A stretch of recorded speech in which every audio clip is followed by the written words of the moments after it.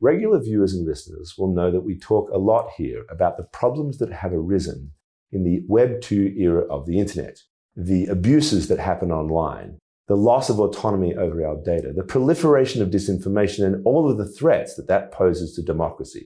They'll also know that we talk about the potential that blockchain technologies pose to address many of those problems. Well, our guest today, Frank McCourt, is on a mission to accelerate that process. Frank is the chairman of McCourt LP and now the CEO of Unfinished. LA Dodgers fans will know that he is the former owner of that famed baseball team, and now he is the owner of a French football club, Olympique de Marseille. Frank will talk about the work that Unfinished is doing to build new protocols for the Web3 era. He'll also talk about Project Liberty, a not-for-profit that has a very large mission ahead of it. This episode is sponsored by EY. Money is changing. So where do we go from here?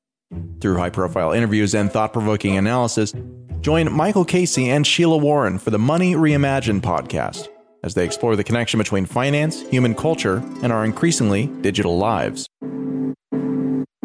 And just a reminder, CoinDesk is a news source and does not provide investment advice. And now, here's Michael Casey. Hello and welcome to Money Reimagined. I'm Michael Casey, and this is our second episode from Davos. This is not time travel. We are still here at the same day that we were here when we did last week's, but we're just, obviously you're watching us a week later. Oh, it's so confusing, Sheila, but still just as good to be together again. This is all I ever wear, Michael. Yeah, I feel like it's exactly. It's never changed. It's a lovely yellow outfit. That was very, very, very, very spring, and we are here in Davos in the spring, yes, which is different from when we are usually in Davos, which is in the winter time. And you were formerly of the WEF, as we mentioned. But really, it's been an interesting week. We've had a lot of issues around the world melting down in different forms. But, as we were saying last week, crypto seems to have a bigger presence than before. Any other insights you want to share? I think one of the things that's happened here that's been so helpful for us is just that serendipity. It's a gathering, again, like none other in the entire world, where you get people from all disciplines that come together inside the Congress Center in formal settings and informal settings, at dinners, at night, in the morning, and this and that. And the way I think it makes me think, and the connective tissue and the neurons that fire, I think are fascinating. Yeah. So let's bring in our guest, Frank McCourt. Yes, thank you so much for joining us. Good morning. Yes, nice to be with you. Yeah. So, Frank, you have a really rich life behind you. Really, so many great achievements. Entrepreneur, sporting teams. Yeah. You've Sports had enthusiast. really just a rich background. But you're really concerned about certain aspects of the way the world is run in the digital age, right? We're talking here, of course, about Web 2.0. You've launched this new partnership with Polkadot, which we can go into a little later. But Project Liberty is what I'd like you to explain to our viewers. What's it all about? What is the problem you're trying to solve? Yeah, happy to share my thoughts with you. And again, I don't think I'm alone in having concerns about the way things are headed right now and, the sustainability of big things like democracy and so forth. So because of that concern, we embarked on a kind of a journey to really determine what was it that was undermining democracy so quickly. And, without getting into all the details and all the steps of that journey, it was quite apparent that the way technology is currently designed and being used is incredibly erosive to what underpins democracy and capitalism for that matter. And that's the concept of trust. And when I'm talking about technology, I want to be clear because there's a lot of great things that technology does. I'm talking about the current architecture where data is extracted and exploited. And we see how dangerous that is and just how unfair that seems and incorrect that seems. And then, of course, social media, how damaging it's become. And so 2.0 was built on not a particularly shining North Star, move fast and break things it's pithy and cute and all that, but it actually can breaking broke a lot of things. Can be harmful sometimes, right? You can't mend them. Yeah, for sure. So we can sit and talk about all the things that are broken and wrong and this and that, but I want to change the conversation, if we can, generally to a solution. And I think with Web3 coming on the scene now, which is widely misunderstood, I think, a lot of the narrative around Web3 has been, around dodgy coins and, I think it's missing the point, right? Blockchain is powerful technology that, if properly utilized, can do a tremendous amount of good. I mean, I think of technology as a tool, not the be all and the end all. And, like a hammer is a tool. And you can use a hammer to go out here and build a beautiful home, or we could go out and kill someone. And we need to redirect the technology from doing the damage it's doing to start actually building things and solving problems at scale. So I think we are at a moment where, as the technology skips from 2.0 to 3, that we can really reset things. And, when 2.0 came on the scene, very few people understood what the internet was going to lead to, just what was all this going to mean. And well, now we know. So the way I look at it is we can give everybody a mulligan, for the fact that we didn't have it quite right with 2.0, and it led to some places that are not really healthy or helpful. Now we know. So let's get it right. And no more mulligans, right? Because now we know what the internet is capable of, and let's get it right. And Web 3.0 presents that possibility. I think, again, just like 2.0, 3 is just technology. It's not implicitly going to make things better. Mm-hmm. And so we need to have the right governance model. And I don't mean token governance, I mean societal governance. And I think we need a new protocol, a core non-tokenized protocol for social media, that is, that actually would change the way the social graph works completely. And rather than a billion atomized, social graphs, we have a universal social graph. It's part of the web. The web becomes socially aware. Think of it that way. Mm-hmm. And we all have agency within that universal, decentralized social graph over our data. We own it. We control it. We decide who we share it with, on what terms, and for what purpose. That, combined with Web3, I think could fundamentally change things. Today's episode is sponsored by EY Blockchain.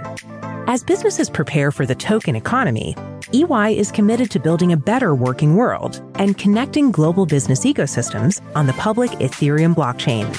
To learn more about the EY blockchain portfolio of products and services, visit blockchain.ey.com. That's blockchain.ey.com. So tell us then, so that clearly you're talking about embedding new values, I think, in the ecosystem, right? Both the governance layer, but also taking the technology and ensuring that it's providing a more democratized access, it's providing more, I imagine, inclusion, more engagement, more empowerment in the system.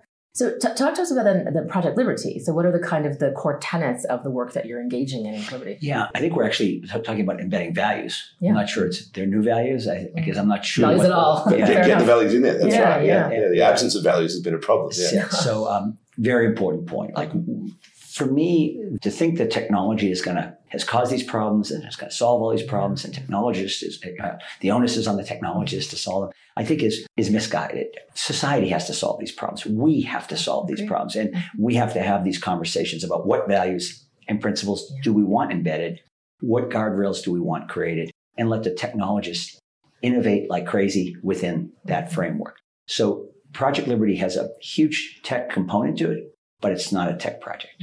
Project Liberty is a broader project with a movement and governance tracks as well. And two things that distinguish Project Liberty or differentiate it are, number one, it's coming forward with a solution.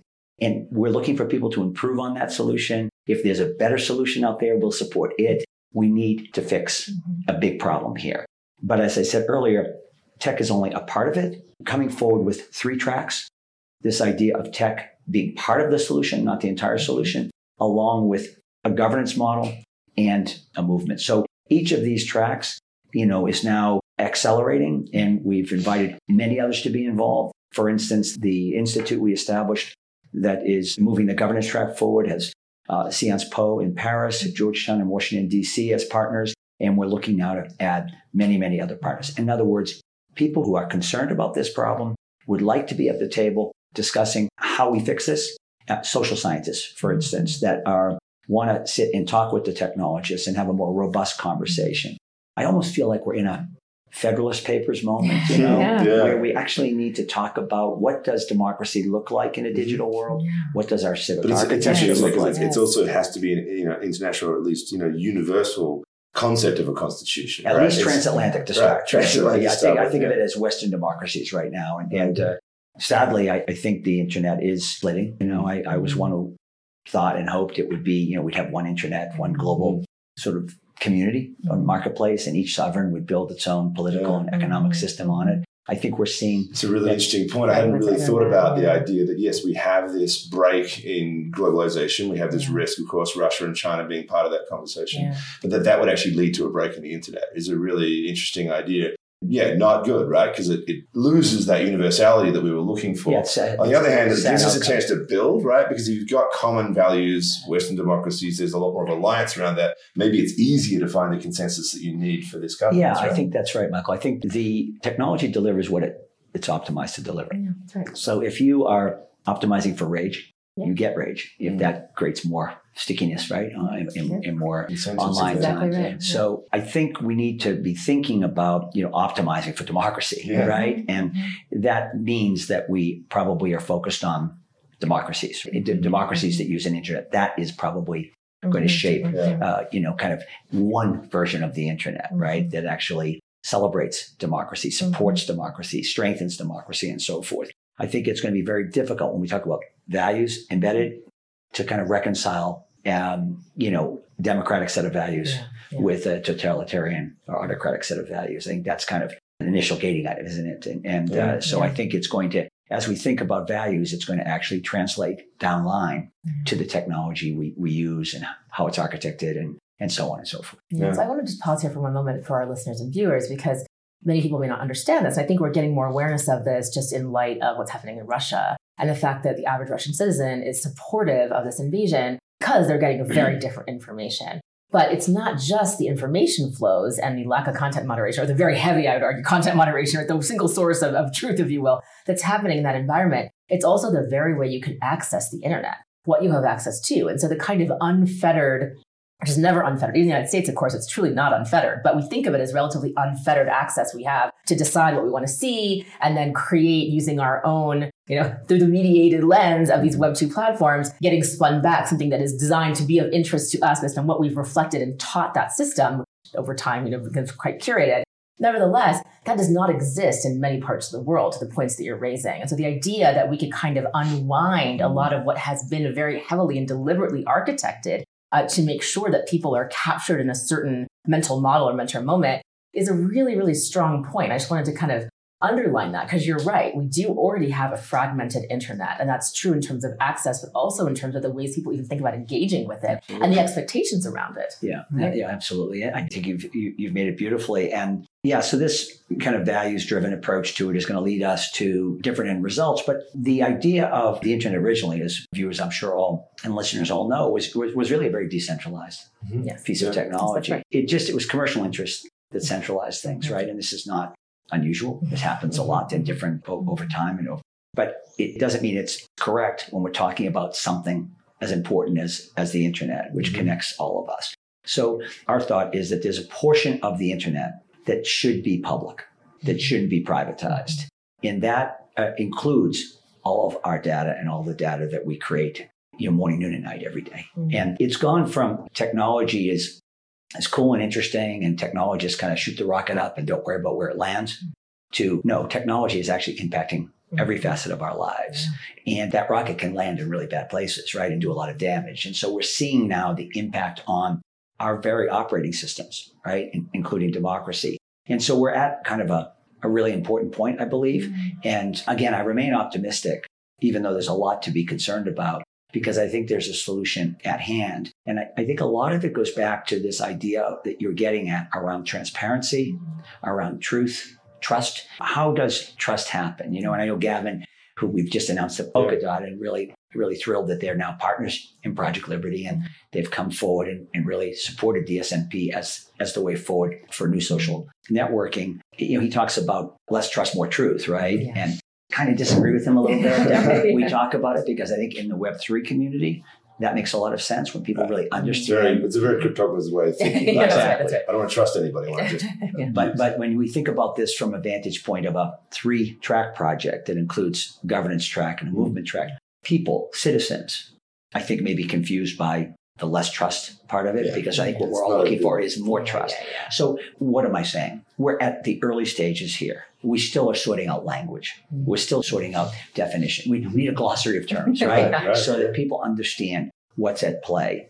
I'm old enough to remember Internet 1.0, Internet 2.0, and now Web3. And when Web 2.0 came on the scene, very few people understood the power of connecting everyone, right? What the internet, this next evolution at the time, 25 years ago plus, when the 2.0 came on the scene, what does that mean when everybody's connected? Not to mention, what does it mean when there's no values and no broader governance model? And there's plenty of governance for the protocols, but I'm talking about governance for society. And as I said earlier, we now understand, wow, there's a lot of power here, right? There's a lot of things that can happen, good or bad.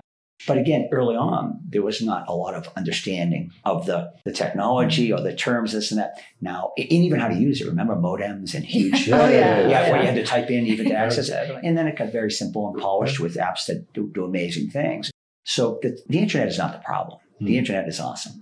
It's how it's being used that's the problem. And I think what Gavin and I share a viewpoint is that the current model is fundamentally flawed. It needs to be fixed and not tinkered with. Yeah. So, I mean, you talked about not being allowed to have a mulligan anymore, right? That we can't, there's no excuses. We now have eyes wide open to what has happened.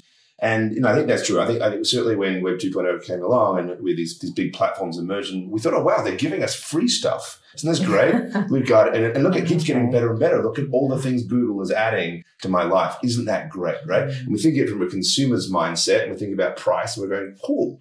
What we didn't understand was the actual currency and all of that was our data, was our, and that became actually ourselves, that we were the product, not the consumer. Yeah. And so there is now, I think, an understanding of that. There is an awareness of that. But I don't know that we've got awareness of sort of how decentralization has to function, because I don't know how you create a true decentralized blockchain, which is a fundamental piece of this, without having a token in there that manages all of that. There may be some solution, but we've got people all around the world, including the ECB president, saying that crypto has no value. People will say blockchain. I don't like Bitcoin. I don't like crypto, but I like blockchain. And it's a very mixed message. You've gone to Polkadot, which of course has an underlying token. So how are you going? Because part of Project Liberty's exercise is to go out there and talk to the world, and you're getting feedback from all sorts of institutions on this thing might work. Is there a growing understanding of this, of the fundamental nature of what a permissionless blockchain is and why we would need that as opposed to one that is? I think it's growing is the word. I mean, it's a growing understanding. I think there's more of an understanding now of the problem with the current tech architecture than there is of the solution. And what Project Liberty is putting forward is a solution. And again, if there's another solution that's out there that's equally good or better, we're going to support that solution. The point is we're trying to change the conversation from kind of recycling and being stuck in the problem phase to now actually talking about the solutions and talking about these very issues that you're raising. They're complicated, right?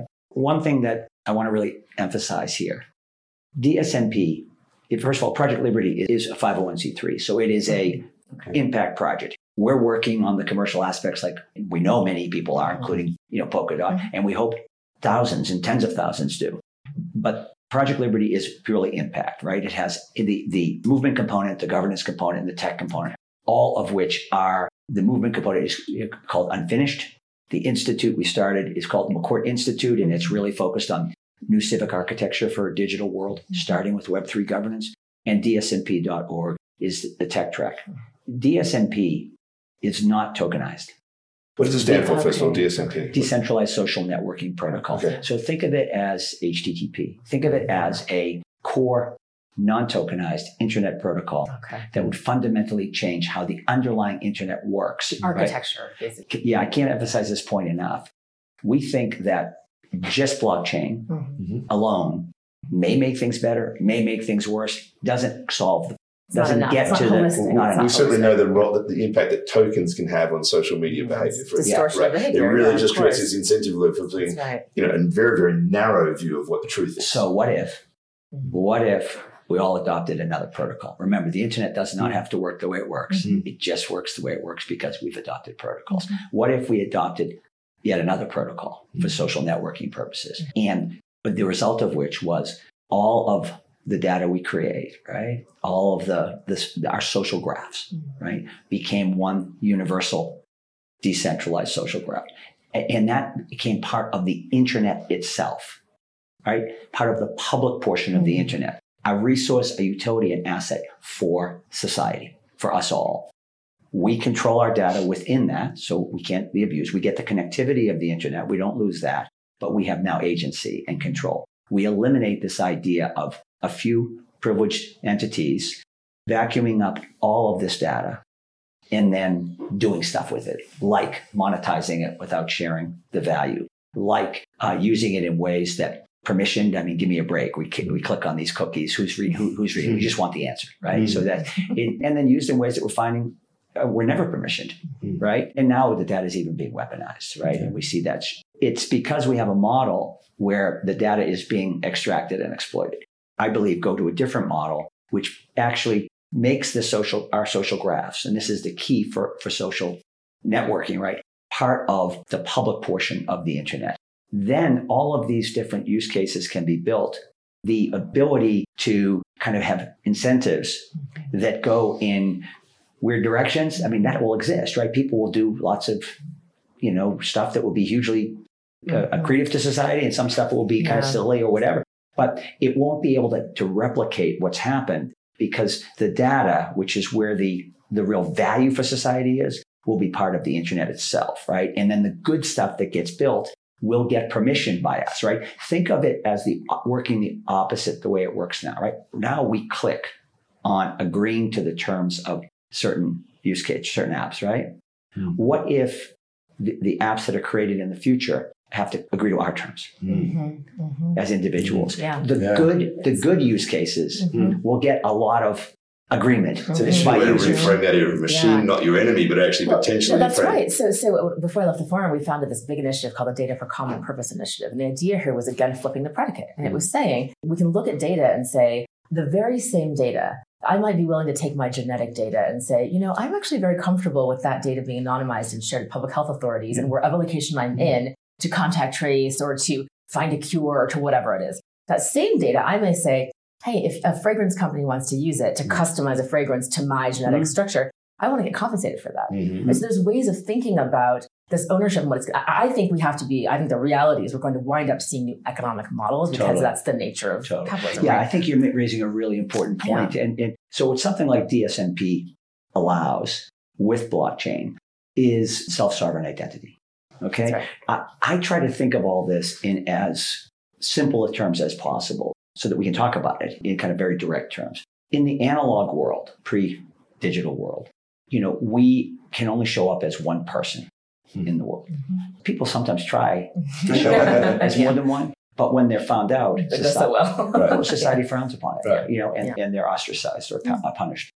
So think of us showing up as one person in the digital world and having a self-sovereign ID. Second, verifiable attributes. You can authenticate things, right? Including if I make up stuff in the digital world about who I am or this or that, like who knows if it's true or not. In the analog world, we have a CV or whatever. People check it out. If you have a job and you lied on your resume, you get fired, right? There are repercussions. We need to have third parties to be able to verify attributes of these self-sovereign IDs, right? And thirdly, you mentioned privacy. In the analog world, we don't share our personal information with strangers. We're here for a reason, right?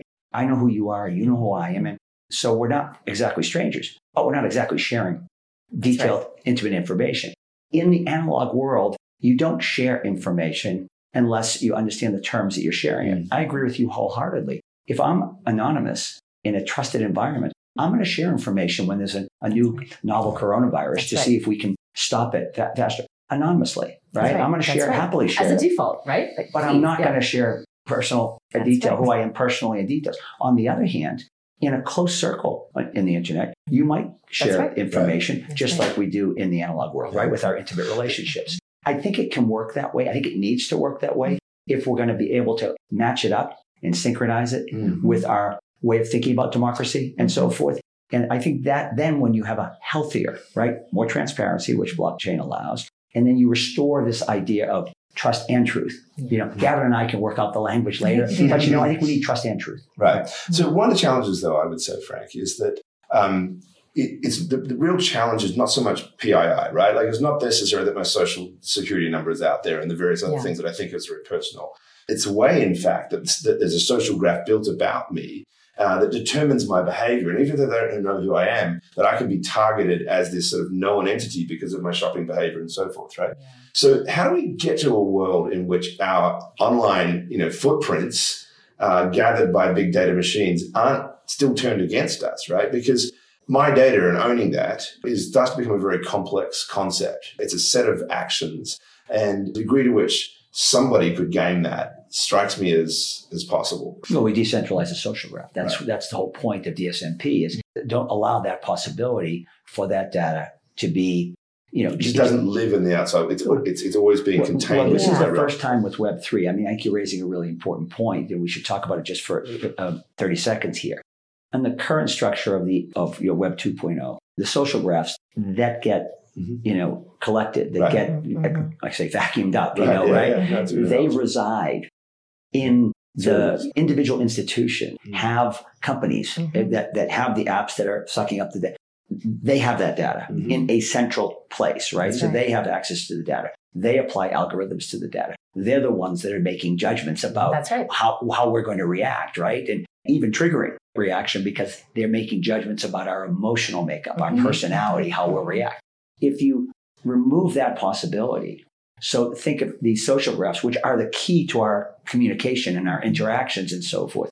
Think of it as a universal, decentralized social graph as part of the internet, not a property of these large companies, then the outcomes are very different. And this is the first time we've been able to do that because the data is being stored in a decentralized way as well, right? The data is moving to servers all over, right? As opposed to residing essentially in one place. Of course, it's residing in more than one place, but in control of one party. Okay.